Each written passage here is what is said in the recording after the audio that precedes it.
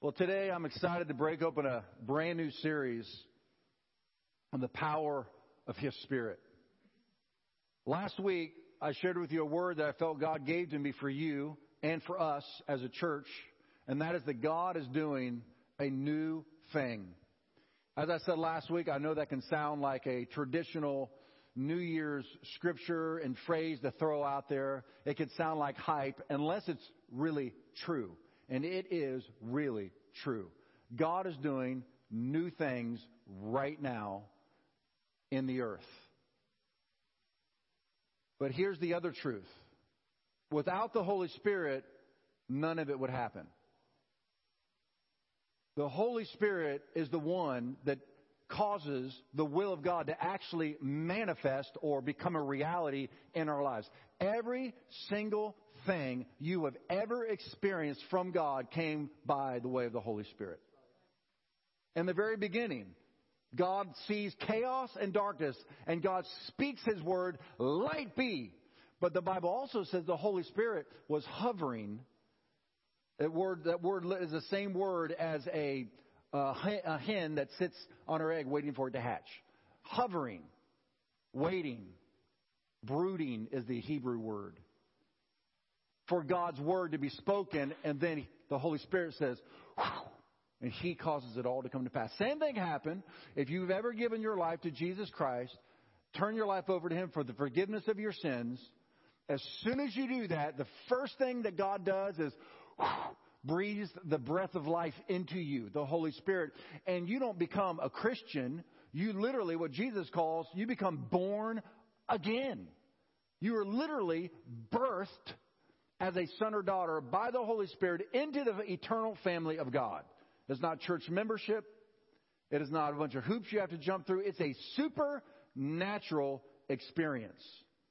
So, that's why I want to teach today on how to live supernaturally. God never intended you and I to live our lives by our own power alone.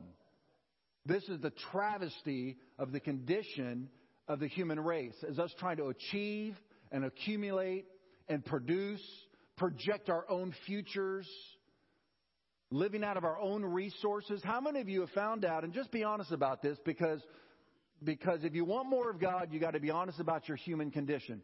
How many of you have lived long enough to find out that you are a limited creature?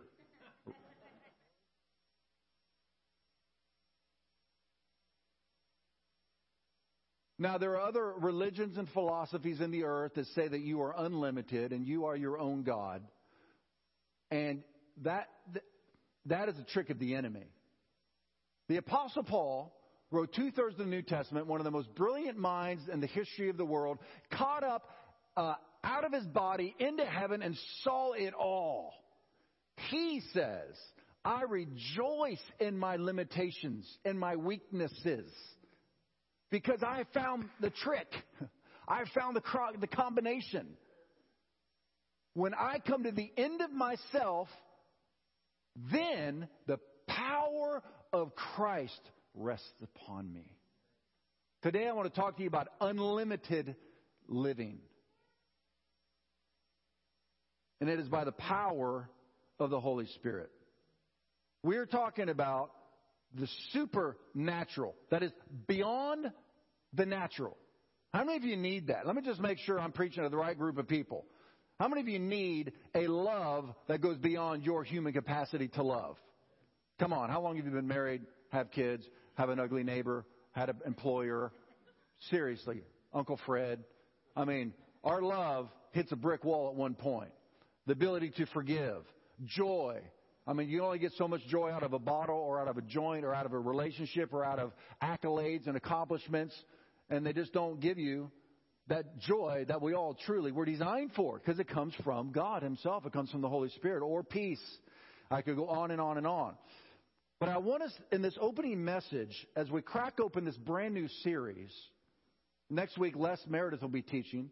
He was what we call an evangelical, and that is someone who believes in the Word of God. Jesus is your Savior. The Spirit of God is on the inside of you, and you are living out of principle and out of you're a disciple. The Apostle Paul, he goes up to a town called Ephesus one time, and it says, Paul, finding some disciples there. So they are disciples. They've given their life to Christ. They've received the baptism of John, water baptism. They're in the Word of God. They're going to church. They're tithing. They're faithful. They're sharing their faith. But Paul asked them this question: have you received the Holy Spirit since you believed? And they said, we don't, what? We've never even heard of a Holy Spirit. Then it says, when Paul laid his hands on them, the Spirit of God came on them and they began to prophesy and speak in other tongues. So people like Les, who came from an evangelical environment, excellent with the Word of God. You can't find someone who knows the Word of God better than Les or can teach it as well as Les. I mean, he's a solid believer. But he came into this environment and he said, huh? And he began to pursue the gifts of the Spirit, hunger after them, asked a bunch of questions. And we'd go golfing. He would say, man, I want to prophesy. I want to hear the voice of God. It's just not happening. I said, just keep pressing. Just keep going after it. All of a sudden, boom, it just started happening. Now he's a lawyer, and he'll be at seminars, or he'll be on a trip somewhere. He'll be in a cab, and God will give him a word for the cab driver that's just a word of knowledge, information you can't get outside of the Holy Spirit. And the cab driver just knows that God knows him. He's not alone, because God gives a believer who's just in the back seat having a cab ride information about the guy driving the cab, because God cares about every individual. And when we're able to go beyond the natural into the supernatural, we get information for people that will help them, or whether it's healing or miracles or wisdom or whatever it is. Why live limited when the unlimited is available to us? So Les will be teaching next week. But let's look at the word supernatural. What does it mean? It means a manifestation or event attributed to some force beyond scientific understanding or laws of nature. Webster defines the supernatural as departing. Everybody say departing. Because we're about to depart, all right? We're departing. Here we go. Departing from what is usual or normal. Okay. I do want to say a word here. Just because it's weird doesn't make it God, okay? So we're not talking about be weird and we'll couple that, equate that with the Holy Spirit. We might have you go sit in that back room over there. But what was normally expected in the natural, especially so as to appear to transcend the laws of nature. Now, this opening message, I want us to get ready for, prepare our minds and our hearts for, an expectancy beyond what can normally happen through human capability. That's called humanism. The human spirit is amazing. I mean, the things that we've seen people accomplish in the earth just through human willpower and human effort, breaking barriers, the 4-minute mile and medical advancements and these amazing things that the human spirit, the human mind can accomplish. Well, of course, we were made in His image. We are part of God's creation. So we have His attributes in us. But human capability in comparison to a Holy Spirit capability? Are you kidding me? As though there's any competition whatsoever? Human capability doesn't even register in comparison to Holy Spirit capability. Let's take some categories. I'll give you an example. Let's take military prowess, okay? Navy SEALs. I don't want to mess with a Navy SEAL. Do you? Okay. But what about someone like Samson? Just a normal guy. There's a guy named Samson, historically, in the book of Judges. And the Spirit of the Lord came upon him. The Spirit of the Lord came upon him because God wanted to use him to be a leader for His people. Every time you see the Spirit of the Lord come upon him, he did supernatural things militaristically, like defeating 1,000 people by himself with the jaw of a donkey. I mean, how do you do that physically in the natural? You can't. But when the Spirit of the Lord comes upon somebody, they do things that are beyond natural laws. At the end of his life, the Philistines, he had disobeyed God and he had ran off on his own, and so the Spirit of the Lord departed. So now he's back to his human capabilities, and he goes out and tries to be the same supernatural guy that he was before, and he didn't have the supernatural power, if you know the story. So the Philistines get him, the enemies of God, put him in the dungeon, pluck his eyes out. So now his human capabilities are completely deteriorated, as well as the supernatural. 3,000 captains come together from the enemy. They're throwing a party in a place that is about 4-5 times bigger than this place, because it held 3,000 people. This holds about 800. And they bring Samson up to make fun of him. And so they put him in the middle of these 3,000 captains of the enemy. And Samson says to God, can your spirit please come upon me one last time so I can do one more thing? And he has a little boy take him over to 2 huge pillars that were holding up this massive Colosseum with 3,000 captains of the enemy. And Samson put his hands on either side of the pillars, and he began to push. And he pushed, and those pillars came down, and the place collapsed and killed all 3,000 of them along with Samson. Military prowess. I don't think. Are they teaching you that, Phil, in the military? Have they taught you how to do that yet? Here's our new strategy. Medical advancements. Man, I thank God my wife went through breast cancer not 15 years ago, because the medical advancements they have now saved her life. I mean, we could go on and on about the medical advancements, but that doesn't compare to Jesus walking up to a blind man, spitting in his eyeball, rubbing mud in it, and the guy can see. What kind of medical advancement is that? Who? The anointing, the Bible calls it, the anointing is the Holy Spirit's special ability. That's a substance that comes upon somebody to preach or to do other things we'll talk about. Well, this anointing, this Holy Spirit substance, this supernatural, beyond the natural laws ability, seeped into him and into his bones. He's doing miracles when you read the Old Testament. You see Elisha doing miracles that are crazy stuff. He dies. They have him in an open pit. One day, these other guys are carrying this dead guy, and they're going to bury him. And these raiders come along, and they're coming through the graveyards, and these guys freak out. They're like, "Oh, we got to get out of here!" They take the dead body of this man, throw it into the open pit where Elisha has been laid. Elisha's dead. It says that the dead man's body lands on Elisha's body, and the anointing, the supernatural healing ability of God from the Holy Spirit was so saturated in Elisha's bones that it raised the dead man from the dead. Elisha raised the dead man from the dead while he was dead.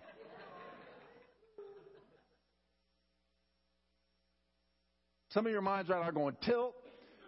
Good. Good. You see, in the natural world, 5 physical sense world, we think it's strange to think there's another dimension. Do you know the other dimension thinks it's even stranger that you don't think they're there? They were there before we were here.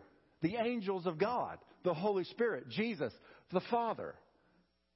And God slung this natural world into existence and allowed us to be here and put us in a time-space continuum. And we think this is all there is.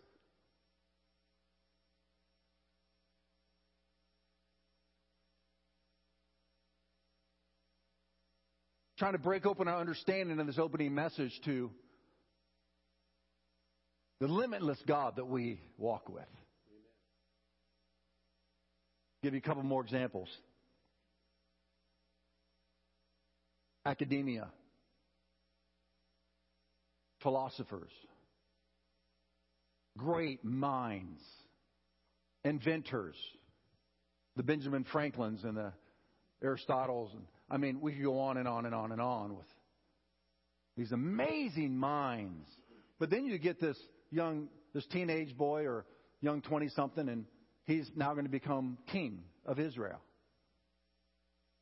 He realizes that he is severely limited in his ability to lead millions of people as the king. And he is so nervous that he's going to fail. Anybody ever felt that way before? That you're over your head, you got a new promotion, or you're what might be, and you realize I'm over my head. Anybody ever felt that way? Just raise your hand. You ever felt like, oh my God, they're depending on me? Well, can you imagine if you got thrust to be the king? I mean, you just want to be playing video games, and all of a sudden you're the king. So you got to run the military, you've got to, run the economy, you've got to run the education system. You're just responsible, right? And so he cries out to God for help. That night, he goes to sleep. He has a dream, and God says, I've heard your prayer, and I'm going to make you the wisest man in the world. He wakes up the wisest man in the world.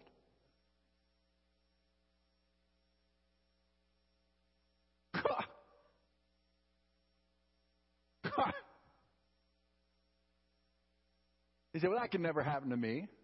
Why? Why not? Why couldn't God just unleash wisdom and knowledge and understanding into your little pea brain? He created it. Give you information, knowledge, understanding. Predicting the future. The last example I'll give, and we're going to jump in a little deeper here, but I just want to hit these different categories and segments of society so we all understand that the Holy Spirit is limitless in every realm that we experience here on earth. Predicting the future, it's a multi-billion-dollar industry. Being able to tell what's going to happen, palm readers and mediums. We as human beings want to know what the future holds. We want to know what happens after death. We want to know what's coming. In particular, there are over 353 prophecies. That is, this is what's going to happen in the future. Over 353 prophecies from multiple different individuals about who the Messiah will be when he comes. Where he's going to be born, when he's going to be born, how much money he's going to be betrayed by, how he's going to be crucified, how he's going to die. Isaiah, 700 years before Jesus was crucified, prophesied his crucifixion. They're going to put nails in his hands and his feet, and they're going to hang. It had not even been invented yet as a form of torture and death. What he will say when he's on the cross. What the soldiers will say to him while he's hanging on the cross. All of these things were prophesied hundreds of years before Jesus ever came. It's a great way to approach somebody who's a Jew, is to go to the Old Testament and show them these prophecies and how they've all come to pass. The Holy Spirit knows everything. So let's look at our opening passage. That'll be the clarion call for us, and whatever it is in your life, where you're at, and how you can absorb this and apply it to your own life. Everybody, let's say this scripture out loud together. Not by might, nor by power, but by my Spirit, says the Lord. Will you say it again real loud?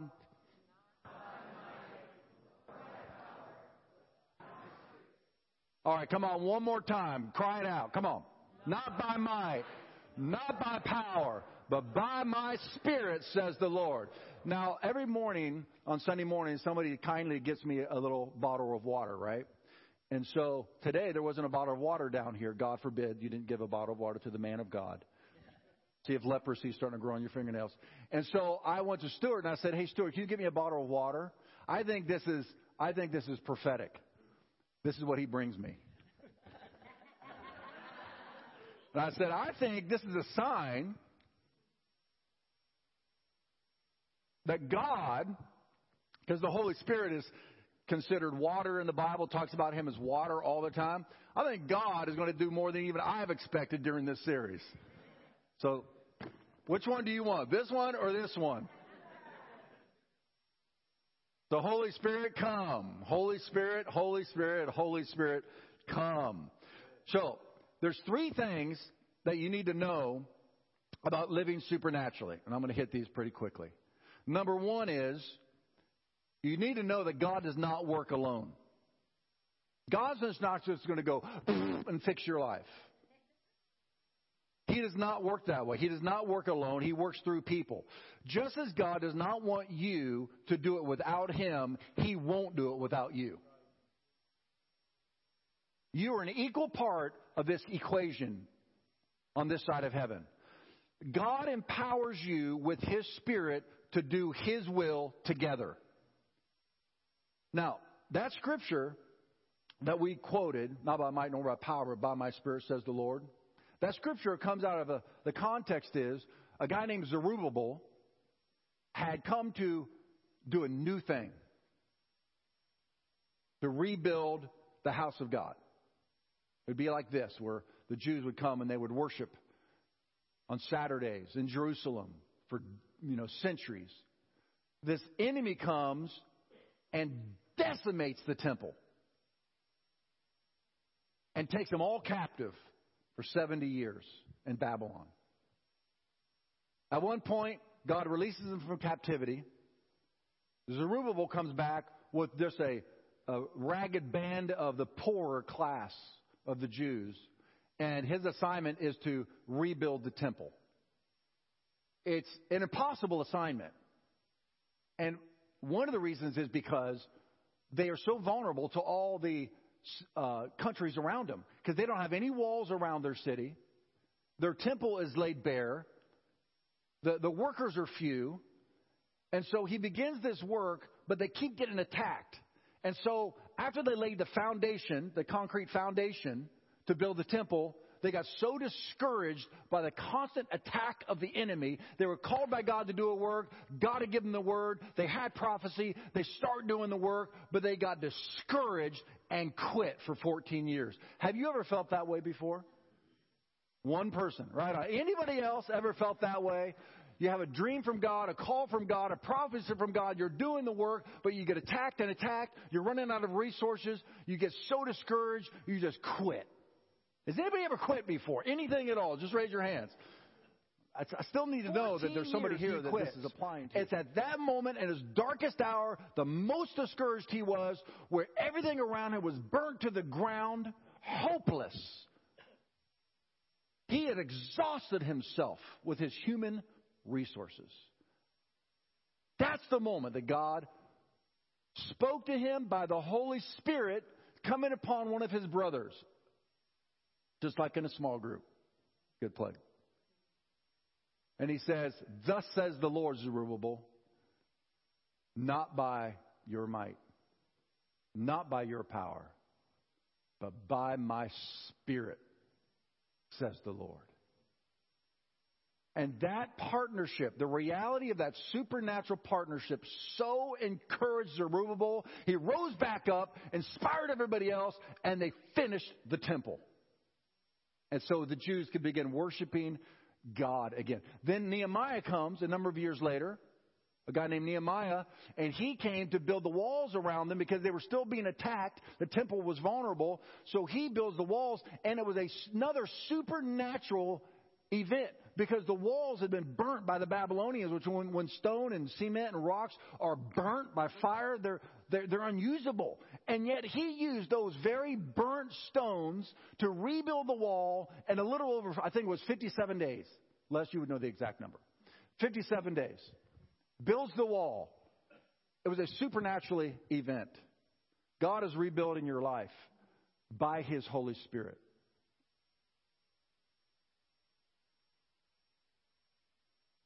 But it is a supernatural partnership. He's not doing it without you. And here's what's interesting.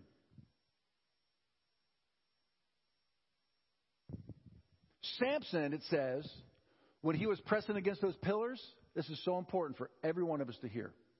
Because as a charismatic quote, those of us who believe in the supernatural, we can think that a couple of things. One, if we put any effort in ourselves, that's the flesh. And we need to let the Holy Spirit do it. Or we can just bail on our personal responsibility and say, we're just waiting for a miracle. And God will say, well, I'm waiting for you to do something. In this passage, it says that Samson pressed against the pillars, quote, with all his might. The Apostle Paul said this, I am what I am by the grace of God. But His grace toward me was not in vain. I worked harder than all the other apostles. I wonder how Peter and James felt about that. I don't know when they read that or not. I worked harder than everybody else. But not me, the grace of God that was in me. Elisha, we were talking about him. What was his part? He had to die. Remember the anointing in his bones? I'm kidding. He had to pursue the anointing. He was hungry for it. You read his story, he kept pursuing God until he got that anointing that would raise people from the dead. Elijah, talk about another category, say athletics. Do you know Usain Bolt's the fastest man in the world? You ever heard of Usain Bolt's? Okay. He's the fastest man, Bolt. What a great name for the fastest man in the world. Come on, Bolt. At his top speed, he runs 27 miles per hour. Yeah, it's pretty fast, huh? At the top speed of a chariot, chariot of horses, pulling a chariot, going top speed, is 54 miles per hour. So you have to double the speed of Usain Bolt to be able to run as fast as a chariot of horses. Do you know in the Bible it says that Elijah told the king of Israel, I just prayed and God's going to pour out rain to where your chariot's going to get stuck in the mud because it is going to be a deluge. You better get to the castle fast. So the king jumps in his chariot, the king's chariot, the fastest chariot in the country, as fast as they can to the temple or to the castle. And you know what it says? Elijah pulled up his skirt, because that's what they wore, pulled up his skirt. And he outran the chariot to the castle. Could you imagine the king? And he's going out. And there goes Elijah. How about transportation? I mean, hey, the car is pretty cool. Well, but the self-driving car is pretty cool. I mean, we go to the moon. But how about just getting translated? Right? So here's Philip, a guy named Philip, just an average guy. The Bible says that the treasurer for the country of Ethiopia had come to Jerusalem to worship. This is in the book of Acts. He's going back home. He's in his chariot. The chariot's booking, right? And all of a sudden, it says that Philip is running alongside the chariot. Could you imagine the Ethiopian? I mean, these horses are booking, man. He looks out and some guy's right outside the chariot going, hey, what are you reading? I'm reading the book of Isaiah, but I can't understand it. Philip says, would you like me to explain it to you? He says, okay. Gets in the chariot. The guy gets saved. And the guy says, well, there's water right there. How come I can't get baptized? Now they're going through a desert. This was all done by the Holy Spirit. This is my whole point. All of this supernatural stuff is the Holy Spirit doing this stuff. He says, okay. He baptizes them. He comes up and Philip's gone.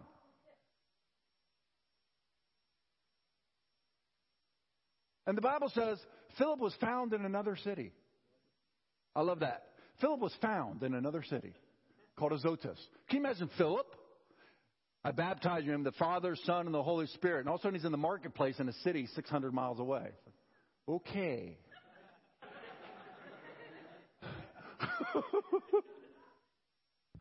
Wouldn't that be good for rush hour? Some of you need to start believing for some of this stuff. Now you laugh, but I'm trying to open up our minds to God. Okay, so God doesn't work alone. He works with you. Look at this scripture as we continue on with Zerubbabel doing a project for God. You're doing a project for God. It might be your marriage, your family, your career, your ministry, becoming like Christ, witnessing to your neighbors, your friends, your family members, whatever. We have a team right now that are in India. And remember, we sent them last week. We sent Stephanie and Jeanette and Ron and Kirsten, and they're in India right now. We just sent them last week, and their goal was 1,000 people to hear the gospel, 700 to receive Christ, 56 churches built, and 56 leaders to lead those churches. Well, Jan, one of our senior leaders here, she just got an instant message from Kirsten yesterday saying that Kirsten preached the gospel, and her message was all things are possible. 5 people got saved, and a bunch of people got healed. Can we give praise? Can we praise God for that? It's happening right now. So, Lord, we lift up the India team that we just sent last week. Lord, we pray your Spirit come upon them in a powerful way so those who do not know your Son can see him through the miracles and turn their lives over to him. We pray, God, for that 700 new believers in India by the power of your Spirit. So it's the partnership. Those people wouldn't have gotten saved if they didn't go. They go, the Spirit comes through the preached word. So look at the scripture. In Zerubbabel, after he says, not by might nor by power, but by my Spirit, he says to the same man, who are you, O great mountain? Before Zerubbabel you shall become a plain, and he shall bring forth the capstone with shouts of grace, grace to it. Moreover, the word of the Lord came to me saying this, watch this, the hands of Zerubbabel have laid the foundation of this temple, and his hands shall also finish it. Then you will know that the Lord of hosts has sent me to you. So you notice that Zerubbabel's hands were laying the foundation, and his hands finish it. It's hard work. God expects you and me to use every ounce of our mental capacity, physical capability, imagination, ingenuity. It's the parable of the stewards. 2 talents, 1 talent, 2 talents, 5 talents. It was the lazy person who didn't use their talents that Jesus actually took the talent away. But to the one who used all their talents, Jesus gave him more. You see, God expects you and I to use every ounce of his divine capability he's given to us, and then he kicks in the turbo. And you end up producing supernaturally. Here's an example, but this is my second point. Not only does God not work alone, God's Spirit is for everybody in every sector of life. There is no separation between the secular and the sacred with God. What do I mean by that?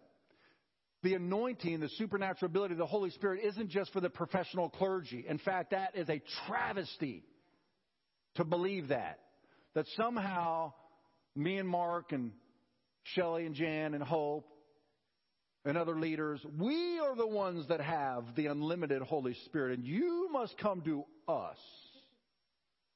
That's called control. No. Our job is to teach you and train you and impart into you the Holy Spirit so you go out and turn the world upside down. Because I don't work where you work. Your friends aren't my friends, right? I don't go where you go, but Jesus does. The Holy Spirit goes where you go. And he's working through your skill set. Look at this amazing passage out of the Old Testament. Then the Lord said to Moses in Exodus 31, look, I have specifically chosen Bezalel, whatever. I have filled him. This is the Old Testament. The Holy Spirit didn't just show up in the New Testament. I have filled him with the Spirit of God, giving him great wisdom, ability, and expertise in all kinds of crafts. He is a master craftsman, expert in working with gold, silver, and bronze. Now, his problem would be I'm the best craftsman in Israel. That would be a huge mistake. It's one mistake to take credit for it. It's another mistake to think that God is not on you by his Spirit supernaturally to do your craft at work. He is skilled in engraving and mounting gemstones and carving wood. He is a master at every craft. And I personally appointed Oholiab to be his assistant. So being an assistant is supernatural. Moreover, I've given special skills to all the gifted craftsmen so they can make all the things I've commanded you to make. I remember a carpenter who used to be in our church. He did crown molding in high-end homes. And he told me this testimony once. He said there was this joint that came together in the ceiling, and it was really awkward. Like 3 or 4 different things came at the same time when they met. And I was supposed to put crown molding there. I have no idea. I measured it. I cut, didn't fit. Measured, cut, didn't fit. measure cut didn't fit. Burning through my material, I can't figure out this equation. And he said that night, before he went to bed, he prayed and asked Jesus for wisdom. That night, true story. And I hope this becomes the norm for us. That night, he had a dream, a piece of paper with the diagram drawn on it. He wakes up, draws the diagram, goes to work, cuts it just like the diagram, fit perfect.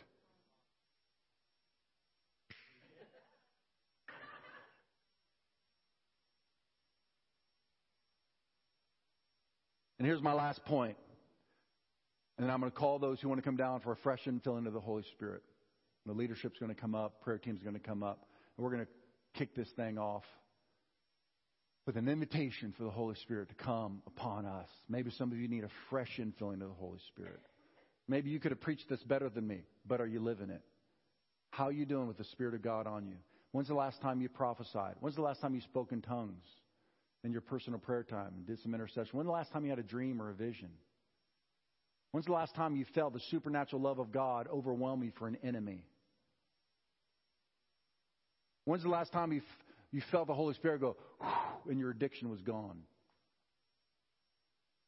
When's the last time you laid hands on somebody else and they got filled with the Holy Spirit? When's the last time you laid hands on somebody and they actually physically got healed? So this isn't about knowledge. This is about demonstration of the kingdom of God.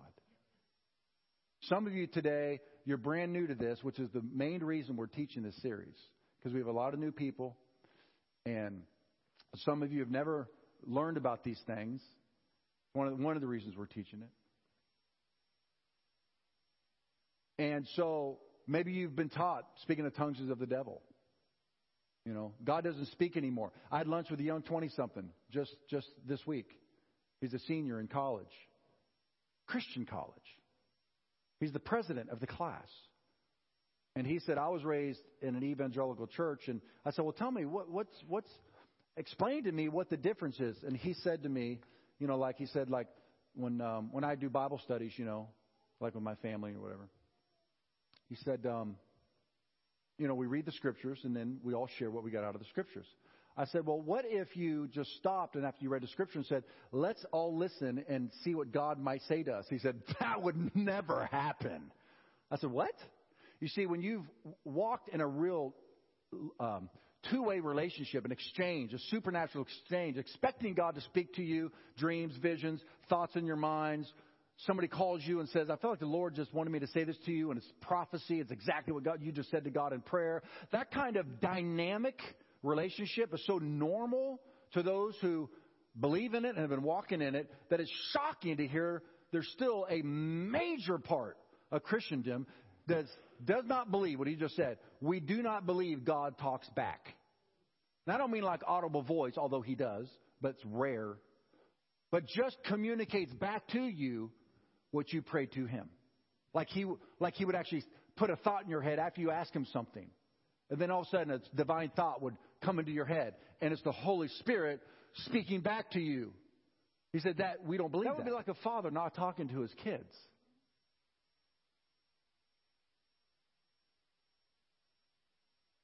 So maybe that's where you have been. Maybe that's where you are. And we just want to invite you. I want to invite you to just take one step across the line and say, okay, if this is true, and I want to tell you this. And I pray you trust me. You're not inviting the devil. If you invite Jesus, the Holy Spirit, Paul even says this in the book of 1 Corinthians. He said, those of you speaking by the Holy Spirit or speaking in other tongues, you're not calling Jesus accursed. In other words, they had been caught up in these New Age, because New Age isn't new, it's old. It's just the same life in the Garden of Eden that you can be a God. So they're speaking in tongues and they're freaking out. They're thinking, hey, wait a minute. This feels like what we were doing in our New Age stuff. And we're afraid that we're doing something that's being possessed by the devil or something. And Paul said, nobody can call Jesus Lord except by the Holy Spirit. You guys are safe. You guys are safe. The devil tries to fabricate and duplicate what God does. So like Orange County Medium or whatever she is, some show, what is it? Some medium on television. Long Island Medium, okay. They don't do that stuff in Orange County. It's only in Long Island. That is just, that's a fabrication of the real thing. So you can't shut down real prophecy because the devil's trying to fabricate it and counterfeit. That's the word I'm trying to look for. So you're safe in Christ Jesus and you're safe in this church. The last point I want to make is God's Spirit is free. God's Spirit is free. Some in the early church tried to earn the Holy Spirit through holiness and being good. Some of you today think I'm disqualified because there's sin in my life. Let me tell you something. The Holy Spirit's name is the Holy Spirit for a reason. He's holy, you're not. And the Holy Spirit makes you holy and good. So if you're sinful, you need more of the Holy Spirit. Not see that? See what the devil does? You're disqualified for the Holy Spirit because of your sin. No, if I have sin, I need the Holy Spirit more than maybe you do because you're so holy already. I'm not. So I need more of the Holy Spirit, and I need Him to make me good. Can I hear an amen to that? Amen. You can't earn it. And one guy in the Bible tried to buy it. It was a magician, and he was doing this magic. And then he saw the apostles doing these miracles, and he said, I want what you have. Can I buy it? And Peter said, dude, you are in serious trouble with Jesus right now. Why? Because Jesus already paid the price for us to have the Holy Spirit. Look what Paul says to the Galatian church. You thought they could work for it. And then I'm going to call you down. We're going to pray for you. In Galatians, where the Holy Spirit had been poured out on them and they're doing miracles and stuff. Then some legalistic people came down, some religious people, and they tried to tell these guys, you have to clean up your act or else you can't have the Holy Spirit. And Paul writes, you people in Galatia were told very clearly about the death of Jesus Christ on the cross. But you were foolish. You let someone trick you. Tell me this one thing. How would you like him to be your pastor? Tell me this one thing. How did you receive the Holy Spirit? Did you receive the Holy Spirit by being good, following the law? No. You received the Spirit because you heard the good news and believed it. The good news is that your sins are forgiven through the death and resurrection of Jesus Christ. That's the good news. The bad news is you'll never get to heaven in your own good works. The good news is come to Jesus and you'll be freely forgiven. And then the Spirit of God will come into you immediately, like right here today. You began your life in Christ by the Spirit. Now are you trying to make it complete by your own power? Isn't this a great verse to end on? That is so foolish. Were all of your experiences that you've had so far wasted? I hope not. Does God give you the Spirit and work miracles among you because you follow the law? No. He does these things because you heard the good news and believed it. So, what do you want? This one or this one? I love it when God gives me illustrated sermons.